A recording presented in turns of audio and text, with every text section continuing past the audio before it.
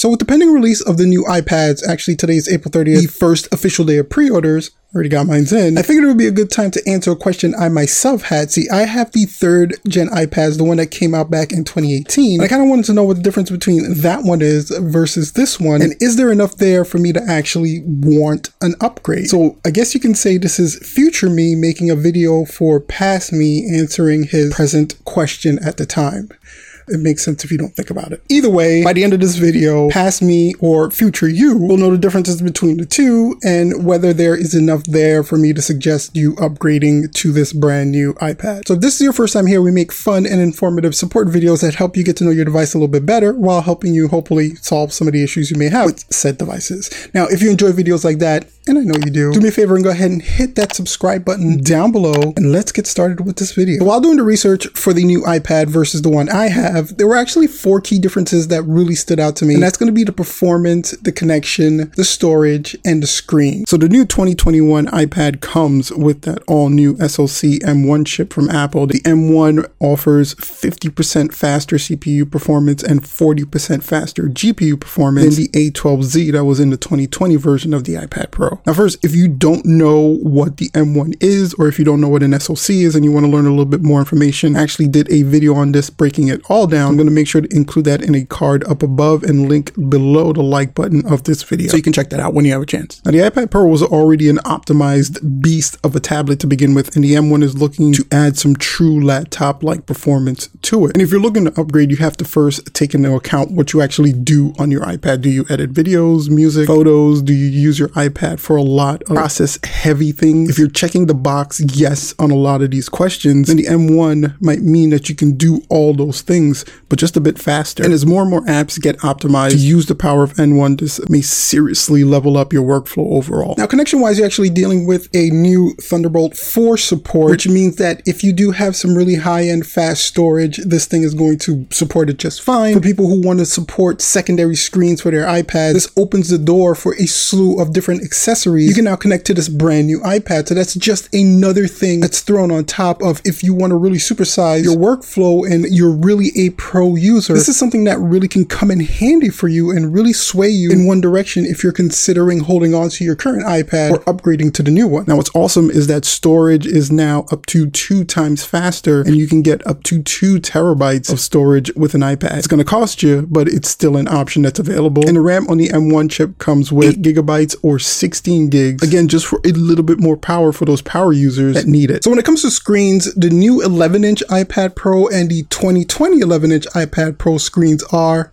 identical. However, with the 12.9 inch, you're getting the new Liquid Retina display XDR with the mini LED tech. The full screen brightness of this is up to 1000 nits, with the peak brightness of up to 1600, with what Apple is calling their true life HDR content. Now, to get a little technical and technology wise, the screen has 10,000 mini LEDs that offer over 2,500 local dimming zones on the new Liquid Retina display XDR. So now personally, I can't wait to see what the screen looks like and compare it to mine. I think this thing is going to look nice. But I digress, and we get back to the original question of whether there's enough here to warrant an upgrade or not. So I would say that someone with a 3rd gen iPad or down that's waiting for a chance or an opportunity to upgrade, this would be a good time. You have a faster processor, you have faster connections, you have faster storage. And if you have the 12.9 inch one, you're going to get a better overall screen. So if you're looking for more power and performance with your iPad, this is going to tick all the boxes. So someone in my shoes that does have an older iPad and you're looking for something just a little bit more powerful to handle some of the higher processing things you're going to be doing on your iPad, this definitely is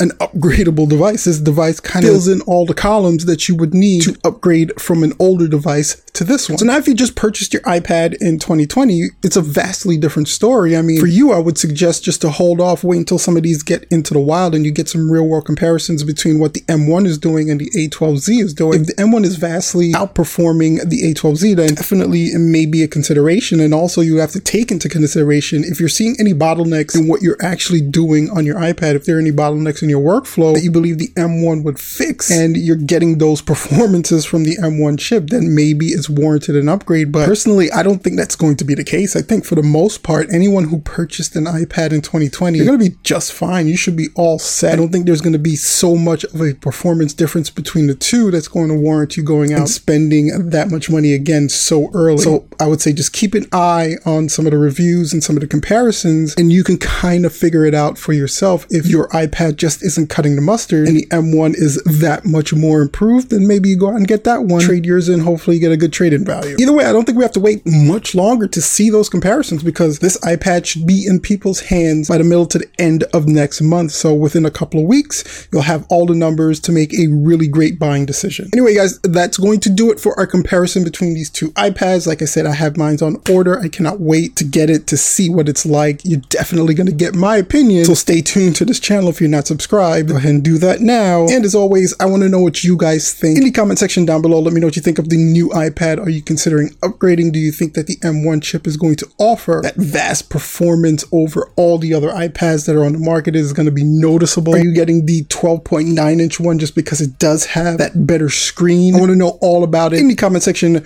down below the video. And while you're down there, if you enjoyed the video, don't forget to like, share, and subscribe to the channel for more content like this one. And also check out some of the other content we have up now. Guys, thank you so much for checking out the video as always. Make sure to stay safe out there. And until I see you guys next time, peace out.